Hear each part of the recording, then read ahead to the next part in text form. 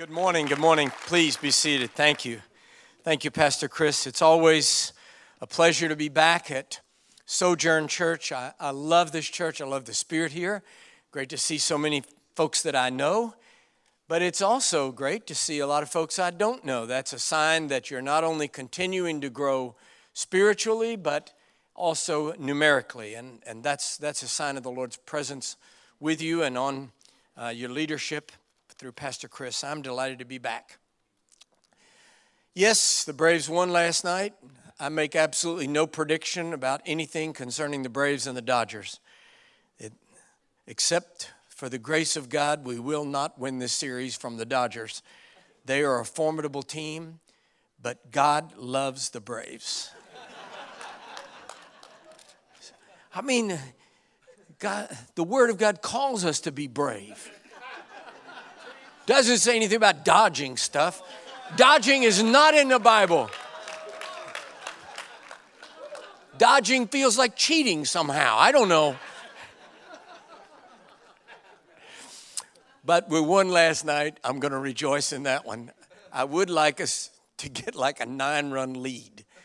This win by a single hit in the bottom of the ninth, I'm just too old for this stuff. We got to get ahead of these boys. Well, it's great to be here. I have premiered several books here in the past, and I have a brand new book today. I'm not going to speak on this book, which I usually do when I bring a new book, but I do have the book here, and I hope that you will get it, that I don't have to preach on it for you to buy it. So it is here. This book is called Of Kings and Prophets. It really deals with the interaction between the Old Testament prophets and the kings that they confronted. But the underlying issue of the book is the intersection between supernatural authority and secular power. There could hardly be a book more timely given the current political atmosphere in which we find ourselves. There are fake kings. A fake king is a general title for people who think they're in some kind of power and they're not really. They're fake kings. Herod the Great was a fake king. He wasn't even a Jew. He was the king of Israel, but he was an Idumean. He wasn't even a Jew. He was appointed as the king of Israel by Caesar. So he was a puppet. He wasn't even a real king. So there are fake kings. But there are also false prophets. Zedekiah was a false prophet. Between the two, a false prophet is much more dangerous than a fake king. So I hope you'll get the book. I hope you'll enjoy it. We have it. I also have the last book here, David the Great. This was a huge seller for us. It exploded. And we sold a lot of them at this church. So a lot of you may have already read David the Great. This was tremendous for us. And it's not exactly part 1 and part 2, but this is a natural subsequent book to David the Great. So I think of those as a part 1 and part 2. We also have both books out here in Spanish, David el Grande y de Reyes y Profetas. So I hope that if you need it in English or in La Lengua Celestial, los tenemos. All right, so you probably don't need to hear this. It doesn't matter to you to hear it. It matters to me to say it. I do not take 1 penny for speaking anywhere, preaching. I've never taken an honorarium, a love offering all the times I've ever been at this church. I don't take anything. Not 1 penny. It's never. All the book sales, this is my 20th book. All those sales worldwide, even the royalty checks from the publisher, they never touch my hands. They go 100% to the missions program at Global Servants, particularly our girls' homes. House of Grace, we have one in Thailand, in Southeast Asia, and one in Africa, in Ghana. And all that you spend on these books goes 100% to support those little girls. So I hope that you will go out there to the book table and spend yourself into bankruptcy. That you will leave here broke, in desperate need. Refinance your house. Take the children's lunch money. Come on. I hope you'll enjoy the books and that they'll be a blessing to you. Christmas is coming. You can fill up your entire Christmas list today. And Pastor asked if I would go out to the lobby and sign books after the service is over. I will. While he closes the service, I'll go out to the lobby and sign books. My signature in your book makes it used and therefore worthless. You buy 1,000 of them, I'll sign them all. Somebody asked me one time if my hand ever got tired of signing books. Never. My hand gets tired signing checks. Sometimes, after a couple of checks, I can't even hold the pen. That's all right. Well, you're in a jolly mood today. I like this. You can't believe the churches where I go where laughter has never touched that face. If you have your Bibles, if you'll take those and turn, if you will please, to the gospel as John records it. I'm going to read a passage from the very first chapter of John, and then we'll turn to the 10th chapter. So John chapter 1, I want to read the first 4 verses of John chapter 1. In the beginning was the Word, and the Word was with God, and the Word was God. The same was in the beginning with God. All things were made by Him, and without Him was not anything made that was made. In Him was life, and the life was the light of men. Look at verse 4 again. In Him was life, and the life was the light of men. Now turn to chapter 10, if you will. And if you have a red letter Bible, you'll notice that now we're going to be reading red letters. That means Jesus Himself is speaking. So John chapter 1, the first chapter of John, is largely John's narrative introduction to his gospel of Jesus. But this is now Jesus Himself speaking. It's in the context of a lot of other things He's saying, but it's the natural follow-up on the issue of life that John speaks about in the first 4 verses. John chapter 10, verse 10, Jesus is speaking. The thief cometh not, but for to steal, and to kill, and to destroy. I am come that they might have life, and that they might have it more abundantly. Put your hands on your Bible, if you will, and let's pray. Heavenly Father, we thank You and praise You for Your goodness and mercy usward, generation after generation, that You never abandon us to our own devices. Thank You, God. Thank You for Your grace. Thank You for Your mercy. Now, Lord, I pray that You will brush aside every barrier to divine communication. Rush in over the threshold of our souls and speak to us deep within. That when we leave here today, we will say one to another, surely the Lord has spoken unto us. In Jesus' name, the strong Son of God, amen. Amen and amen. I have devoted the major portion of my adult life to the study of communication. I'm intrigued with it. What makes communication work? When it works, what caused it? When it goes south, what happened? I'm fascinated with it. I believe that were one to boil the entire discipline of communication for 1,000 years, the creme d'essence that would rise to the top is really just 4 things. You can describe the entire discipline of communication with 4 things. The right message to the right party in the right way at the right time. If you get any of those 4 variables wrong, it can all go wrong, really fast. You can think that you are transmitting clearly, and the whole thing goes south. Every married man in the room knows exactly what I'm talking about right now. There are times when you think that you are saying exactly the right thing, and you can tell by the look on her face that while you're talking, the ice is cracking under your feet. The issue of communication is so complicated by language, by culture, words that mean different things in different places. It can be complicated by generational transition. Words are changing so fast. The English language, part of that is technology, is causing English to just shift so quickly that words that meant one thing just a few years ago mean something else completely different now. I see a lot of young people here. I prophesy to you that there are words which you use now. If Jesus tarries and you live so long as I have, that when you're my age, you may still use those words, but they may mean something entirely different than what they meant when you were young. I wonder if there's anybody here, I'm probably the oldest person in the room, but I wonder if there's anybody here that can remember when gay meant happy. Does anybody remember that? I want gay back. Who stole gay? When I was a kid, gay had nothing to do with orientation. It was about disposition. I'd go to a party and come home. My mom would say, "How was the party?" I'd say, "It was great. Everybody there was gay."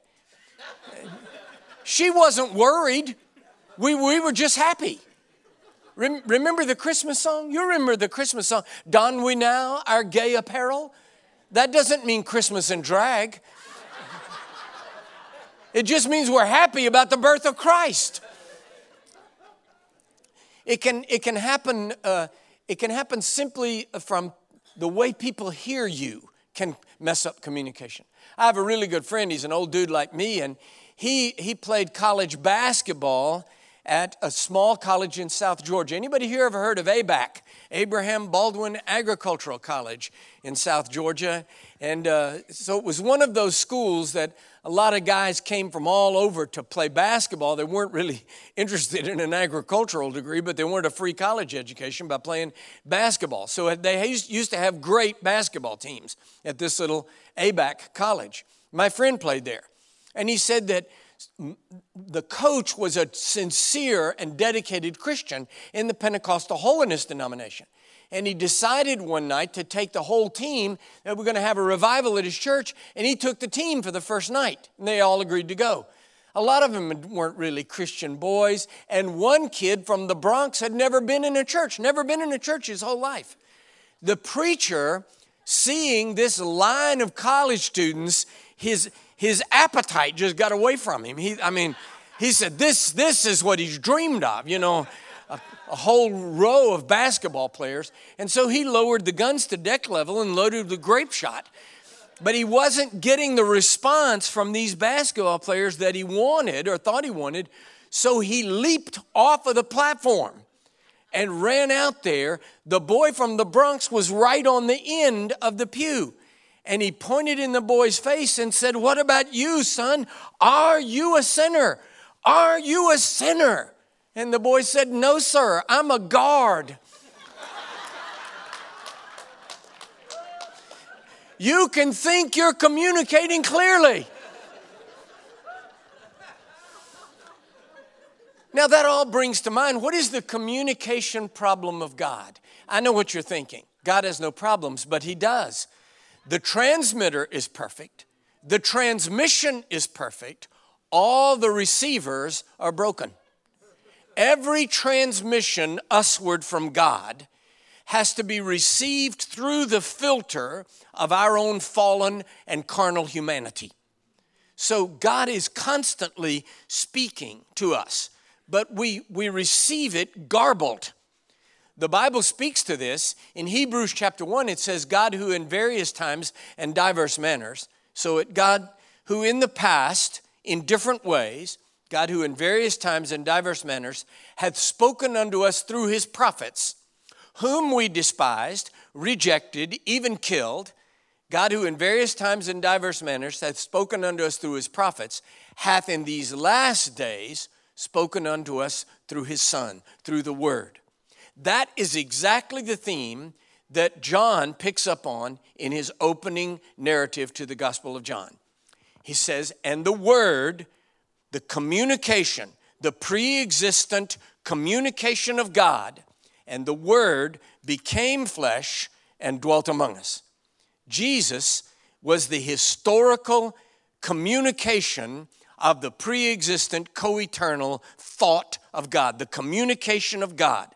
So before there was light, God thought inside Himself, and that communication, everything that is created, that's what we just read, everything that was made, and without Him, none of it was made, because light was not made by the fingers of God, it was what? Communicated by God. And God said, let there be light, and there was light. God spoke into existence. Therefore, the Word of God was pre-creation, pre-existent, co-eternal, second person of the Trinity. Now, God says, they've rejected my prophets. They can't hear what I'm saying, so I'm going to have to send them the divine, perfect communication. And the Word became flesh. He spoke the Word into the womb of a virgin girl, and that Word, taking root with her, became Jesus of Nazareth. And that baby was born, the pre-existent, co-eternal, second person of the Trinity, the divine communication. Now, the answer to our need for redemption was the coming of Jesus. He had to be a real human being, because without the shedding of blood, there's no remission of sins. So he couldn't be an idea, a theological construct. An angel could not bring the divine, perfect message of our redemption, because an angel can't bleed. It had to be a real human being who could bleed. If Jesus had lived to be 100 years old and died in a nursing home of pneumonia in Jerusalem somewhere, we're all going to hell, because he had to die a blood death. But in order to die a blood death, he had to be a real human being. But there is the problem. If he was a real human being, he looked real. See, Jesus didn't glow in the dark. If Jesus had walked into every room 3 feet off of the ground with shafts of purple light coming out from under his fingernails and New Age music playing in the background, people would have said, I don't know, I'm just guessing here, Messiah. But the problem was, he looked like everybody else. He wasn't even handsome. Hollywood has never read the Bible, because the book of Isaiah says he was not comely, handsome. He was not handsome that anybody would want to look at him. But you will never see a Hollywood movie with an ugly Jesus. I'm thinking about making it the title of my next book, The God of the Ugly. Jesus was a real human being, ordinary looking, if not ugly, at least just an ordinary guy. But we don't like that human thing. We want to think about I want to think about him casting out demons and walking on water, but we don't want to think about the humanity of Christ. That's why we tidy it up all the time. Think about the birth of Jesus. You never see Christmas cards that aren't tidied up. They all celebrate the divine nature of that baby.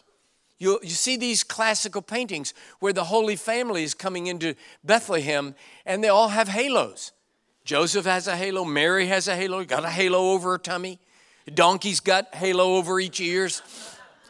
And we think that people looked out of their windows and saw the Holy Family coming down the street with halos. Luke chapter 2. But they had no halos. Luke tells us it says in the Gospel of Luke, and they had no halos. Well, that's not the way Luke says it, but it's what he means. What he says is, and there was no room for them at the inn. That means they had no halos. Somebody shows up at your hotel with a halo, you just find him a room. You go down to the poor sucker in 119 and say, I'm sorry, sport, you're out. These people have halos. What you don't do is put people with halos in the garage. They just look like everybody else. Now, let me shock you with this. There was nothing miraculous about the birth of Jesus. There was nothing miraculous, except to the extent that the birth of every baby is miraculous in a sense. But there was nothing uniquely miraculous about the birth of Jesus. It was a regular birth, just like every other birth, with all of the pain and the fluid and everything else. A lonely girl having a baby in a cattle stall whose fiance is the only midwife she's got. That's the whole story. There was nothing miraculous about the birth of Jesus. The conception was miraculous, but the birth was not. The baby that was born was a real baby. But we don't like that. Remember the Christmas song? What is it? Away in the Manger, I think. Little Lord Jesus lay down his sweet head. The cattle are lowing, the baby awakes. The little Lord Jesus, no crying he makes. What's up with that? Baby Jesus couldn't cry. He didn't have like tear ducts and everything. Why is that in that song? It's because we don't like the totally human idea of the little Lord Jesus laying there squalling his brains out. But the baby Jesus could cry. How many of you had kids? Can I see that? Did yours crying they made? Mine crying they made. All night crying they made. I cherish the idea of Joseph pacing up and down in his cattle stall at 3 a.m. saying, oh God, I'm not asking you to make him the Messiah, just make him sleep. Let me tell you something else. I'm an equal opportunity preacher. I want to offend you all. So if I haven't done it so far, try this. Not only did Jesus crying he made everything else babies make. Put that on a Christmas card. But that's important. That's theologically important. Because if that's not true, then he wasn't a real human, and he cannot identify with us at our most defenseless and filthiest worst when we need someone else to clean us up. Jesus was a real baby.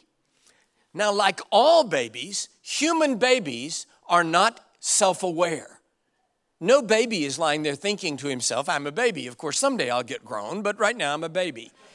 He is entirely imprisoned in his own infancy, okay? So the baby Jesus is a real baby.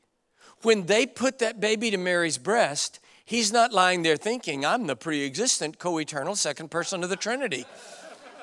He's just looking for milk. But the Bible says he grew in favor with man and with God. In other words, he grew into self-awareness of himself as a human being. All people begin to be aware of themselves as human beings. They become self-aware. For some, that happens slower than others. Those of you that are the parents of junior high school boys, you're worrying. But gradually, we all become aware of ourselves as humans. But this little human is also becoming aware of himself as the pre-existent, co-eternal second person of the Trinity. He is the divine communication of God. So he is remembering his pre-existence with God as God. And therefore he is thinking in God. He's thinking in the divine language of God. Which is what? What is the language of God? When God said, let us make man in our own image. What language was he speaking? He wasn't talking to angels. We're not made in the image of angels. When he said, let us make man in our own image, he was speaking inside himself. In the enclosed society of the divine Godhead, God the Father, through the Word, by the power of the Holy Spirit, to himself, within himself. Let us, the triune God, make man in our own image. In what language was he speaking when he said that? The language of God is God. The problem is we no longer speak God. We can't even speak to each other. We can't even let alone speak God. We used to. When Adam and God walked together and talked together in the cool of the evening, they weren't speaking English. They were talking in God. But after the exile from the Garden of Eden, humanity could no longer speak God. After the Tower of Babel, we could no longer talk to each other. After marriage, communication completely disappeared. So the baby Jesus begins to grow into being a small boy, and now he's thinking in God. But he's living with people that don't speak God. So he has to take cosmic transcendent thought and load it onto the boxcars of human vocabulary. The problem is what? The boxcars are insufficient for the weight of the thought. So he has to say words that people will understand, but he's using them at two different levels. This shows up almost immediately at his bar mitzvah. Remember when they took him to Jerusalem for his bar mitzvah and they accidentally left him behind? Remember? And they go back and find Jesus talking with the elders in the temple. And it says, and Mary and Joseph were wroth with him. They were angry. They said, you frightened us. We thought you were in the caravan. Why did you do this? And Jesus asked them a question. It's not complicated.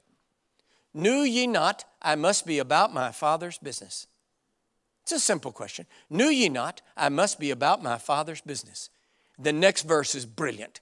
It says, and they knew not that which he spoke. Why not? Why not? It's because he's using the words at two different levels. He says, look, I know that you know stuff. I know you know stuff cognitively, but don't you know anything? Dude, just live at the level of what you know. Can't you get up here and know things? And don't you know? I had to be about my Father's business. Well, Joseph's my father, but he's not my father. He's just my father. I have a father. Well, he's not my father, but he's my father. And he has a business. Okay. Joseph has a business, but it's just a business. I have a father who has a business. It's not a business, but it's a business. Don't you know this? And they knew not that which he spoke. For the rest of his ministry, every room Jesus leaves, everybody's asking two questions. Who was that? And what was he talking about? Sometimes it was a lot of people don't think stuff in the Bible's funny. Some of it rips me up. So here's my favorite one. So Jesus is in a room full of Jewish people. It's packed. There's no room for anybody else. Philip and Andrew come to him, and they say there are two Greeks, Gentiles. There are two Gentiles at the door that want to come in and see you. Should we bring them in or not? And here's Jesus' answer. This is his answer. Unless a seed falls into the ground and dies, it cannot bring forth a great harvest. But if it falleth into the ground and dieth, it bringeth forth a great harvest. That's his answer. I can just see Philip and Andrew as they leave saying, do you think he meant like yes or no? But the thing is, Jesus is saying, as long as I'm confined to the seed pod of this human body, how big a building can we build? But if I will go into the grave, if I will go into the ground and die to this body, then I can be raised as the worldwide body of Christ so that all the Gentiles forever will be able to step over the threshold into the commonwealth of Israel. But Philip and Andrew are only thinking of those Gentiles at that doorway. It's over and over again. We've had 2,000 years to work with this stuff. But imagine hearing it for the first time. Imagine hearing it the first time. Let the dead bury the dead. Oh yeah, that's going to work. Sounds like a Stephen King novel, doesn't it? The night the dead buried the dead. The problem is he's talking about life and death at two different levels. So he says, look, these people are dead. You're not dead. Those people over there, they think they're alive, but they're not alive. They're dead. Why don't you let those dead people bury these dead people? They're not dead, but they're dead. And they knew not that which he spoke. So in John chapter 10, verse 10, Jesus is carrying forward that same thought, communication, that same conversation. He says, I am come that they might have life, and that more abundant. You see the problem right off, don't you? He was talking to people that were alive. It wasn't in print. He was talking to people that were alive. I've come that you might have life. Don't tell me.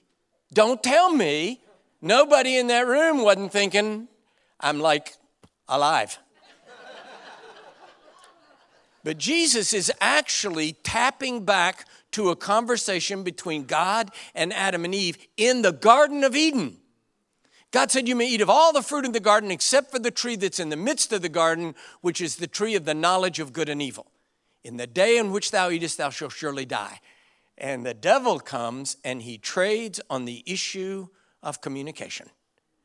He says, did God say you would die? He says, God, he does that. He doesn't mean you're not going to die. You will not die. And the woman took of the fruit, and she did eat. And seeing that it was good to taste and good to open the eyes of one, she gave it to the man, and the man did eat. Now here's my question. Did they eat that fruit and drop down dead? No, they didn't. God said, what hast thou done? They said, nothing. They said, we ate the fruit and we didn't die. God said, trust me, you're dead. That whole issue is actually fundamental to the communication between God and humanity, is what means life. I am come that you might have life. People said, well, I am alive. Jesus said, no, you're existing, but you are existing in a state of death. You are under the rule and domain and reign of death. You exist, yes, but you are not alive. For I am life, and I can give life, but you're not alive. That is fundamental to the whole understanding of Christianity. I'm come that they might have life and have it more abundantly. We know what life means.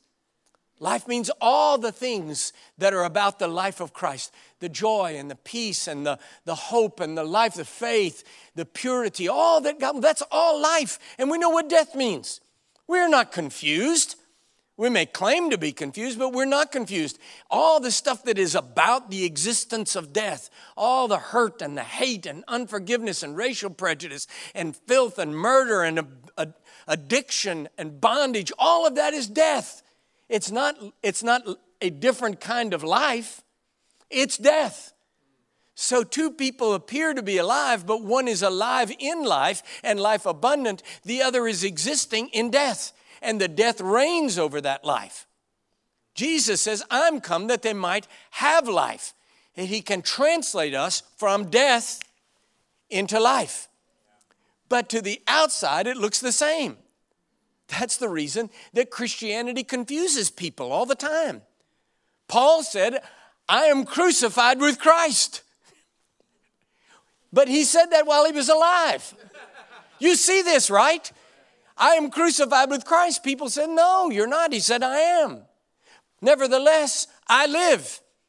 Yet not I. They said, it is you. He said, no, it's Christ who liveth in me. So that's what we say. People say, are you dead or alive? And you say, okay, it's not that simple. That's the actual fundamental essence of Christianity. We have made Christianity and getting saved so complicated and formulaic in contemporary evangelicalism. It's a miracle to me anybody finds God. It is not what you believe. It's not how you say it. It's not how you pray it. It is to receive the life which is Him and from Him. I receive your life. And I'm translated by life into life, and that life becomes abundant, full, the fullness of life. Life abundant. Not only is the word life confusing, the word abundance is. So you can have the little old woman who lives in a shoe and has so many children she doesn't know what to do. And she can have life abundant. You can have another guy who's a billionaire and his life is the life of death and poverty. So it's abundant. It's life and it's life abundant. And somebody says, I am alive. And God says, no, see, you're not. I have abundance. No, He says, you are poor and blind and naked. God says, I want you to have life and life abundant. Not only that, life abundant leads to life eternal. And the existence of life as death leads to death. Now, I'm not here to shock anybody, but listen to Dr. Mark. If you live long enough and Jesus tarries, every person in this room is going to die. Every person in this room is going to die. It is a physical reality. If Jesus lives on, everybody's going to die. When a baby is born, from that moment on, that baby begins to die.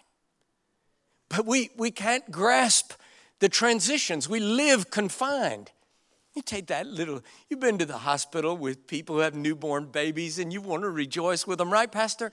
And they say, look at this baby. Isn't that the most beautiful baby you've ever seen? Now, it looks to you like somebody hit it in the face with a hot iron, but you say, oh, wow, that's a real baby. But what you can never grasp is you hold that little baby in your arms and that sweet little Cupid mouth, you can't grasp that 15 years from now, that same mouth will sass you. That's the transition of life. But when she's 15, she looks at her great-grandmother who's dying, and she cannot imagine the possibility that that will ever happen to her. I spent 16 years as a president of 2 different universities, so I was surrounded by young adults. And I love the little brats, but I mean our beloved students. But young people not only think they're going to live forever, they think they're going to live forever young. They look at me, they look at old dude like me, and they say, OMG, what happened to him? And they cannot grasp that I ever looked like them, because if they ever encounter the possibility that I once looked like them, the extrapolation of that reality is unthinkable. So let's see, where's a young man? How old are you, Sport? How old? 15. Perfect. Look right up here. Preachers all over the world today preaching good news, good news. I'm sick of it. I've come to you with really bad news. Look up here. I am your future. As you are, so once was I. As I am, you soon will be. If you live long enough, son, you're going to look like this. But what happens is life begins to educate you. As you get older, you begin to receive the hammer blows of life on this physical self. You begin to sense stuff that you never thought. And now suddenly stuff that never hurt you hurts you all the time. Stuff that used to work doesn't. Everything, it's just since this thing is going south. And you realize where it's headed is toward that physical reality that you never thought you'd encounter, and it's death. Every person here is headed toward that threshold, that doorway, a physical experience that we call death. If you live in life, if you live in life abundant, if you live in the life of Christ, then regardless of what happens, all those blows on this body that's chipping it away, where you are able to escape that and step through, you step through from life abundant into life eternal, and you receive your glorified body, a body which can live in life eternal. This body can't live in that. You got to receive a body that's right for that. So you receive your glorified body. See, Christians are just like everybody else. We don't look particularly impressive. Some of us, a lot less impressive than others. But we don't look impressive. But here's the great scripture. It doth not yet appear what we shall be. We know that when he shall appear, we shall be like him. So we're going to receive a glorified body. We step from life abundant through death into life eternal and receive our glorified bodies, which will not look like this. Do you think in heaven I'm going to be this short? We receive our glorified bodies, which is suitable for life eternal, life abundant through death into life eternal. But if we live life in death, then death leads to death. We step through from the dominion of death through the same doorway. Christians and non-Christians step through the same doorway of death. We step through that doorway of death and into death. Death gives way to death. Life abundant gives way to life eternal. Eternal and everlasting are two words that Americans, most Westerners, by the way, that speak English, use them interchangeably. And they connect, but they're not the same. Everlasting means exactly what it says. It lasts forever. But the problem is, as it lasts forever, it may be subject to the laws of space and time. So it might last forever, just getting older and older and grayer and grayer. Maybe God is everlasting, but if he's only everlasting, maybe he's getting senile. Now we're in deep soup. But eternal means that it is everlasting, but that it is outside the ravages of space and time. So if it's everlasting for 1,000,000 years, it is the same as it was the first second. Because it's not only everlasting, it's eternal. So God gives us life abundant. He gives us life everlasting. It'll never end. But here's the good news. It's life eternal. You ever hear people have goofy ideas about heaven? You ever hear people say, I hope they have pool tables in heaven? You know, or I hope we can do bass fishing in heaven. Which, by the way, that one does have some attraction to me. But the fact of the matter is, it's because we have this goofy idea that we're going to float around on a cloud playing a harp.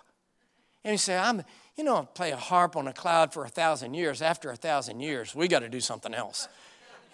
But that's because we don't understand eternal.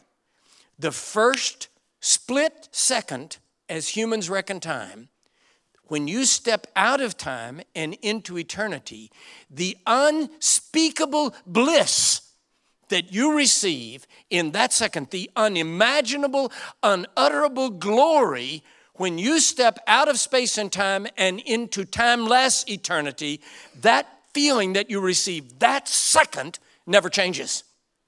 It's not just life everlasting. That splendor, that glory is eternal. You are not going to get bored in heaven. That never changes. Well, let me bring this to a conclusion. You've been very patient. I was a 21-year-old boy. I was the associate pastor of an inner city Methodist church. I was a Methodist minister for 20 years. I was an associate pastor of an inner city, very urban Methodist church. And the bishop of the North Georgia Conference, in his infinite wisdom, called me and asked if I'd like to be the lead pastor of a church in the country. And I said, yes. A 22-year-old boy should not be given a driver's license, let alone a church. I had no more idea than a goose what I was doing. One of the things that I had never experienced, which is a part of ministry, I had never experienced death. I had never seen anybody die. I had never seen a corpse. I'd never seen a dead body. I'd been at that church 2 or 3 months, and one of the wonderful men, we called him Uncle Charlie, everybody knew him, a saint of God if ever one lived. Been very healthy way into his 80s. He suddenly got sick, went in hospital, and he had a coma. And he was in that coma for weeks. He couldn't seem to die. He couldn't seem to wake up. It just lasted. And it drained the family financially, emotionally, physically. So one night I said to them, why don't you all go home? I'll stay here all night. I'll sit right by Charlie's bed. You go home. If anything happens, I'll have the night nurse call you. And they took me up on it and went home. Sat by Charlie. Hadn't said a word. Hadn't moved a finger in weeks. Tubes down his nose, needles in his arms, everything. And he began to make a strange noise in his throat, and I called the nurse. She said, oh, Pastor, he's dying. She said, I'll call the family. And she left the room. And I was sitting there by Charlie. All of a sudden, he sat bolt upright in that hospital bed. It nearly scared the liver out of me. He just sat up in the bed like that, and he looked at a blank hospital wall and raised his arms and said, oh, beautiful. And he fell back down, and he was dead when his head hit the pillow. And I realized Charlie had looked through the veil. He had seen the other side. And it should dispel for every Christian any fear of death. Of course, the transition itself, you're letting go of everything you have known in space and time, and you're stepping into something that you have only been hinted at and received by faith, which is timeless eternity. And that doorway is a little, you go, it's like going over a waterfall in a barrel. The only thing is, you're going to land in splendor and beauty and glory. But I know the doorway is a little bit shocking. But there's nothing to be afraid of.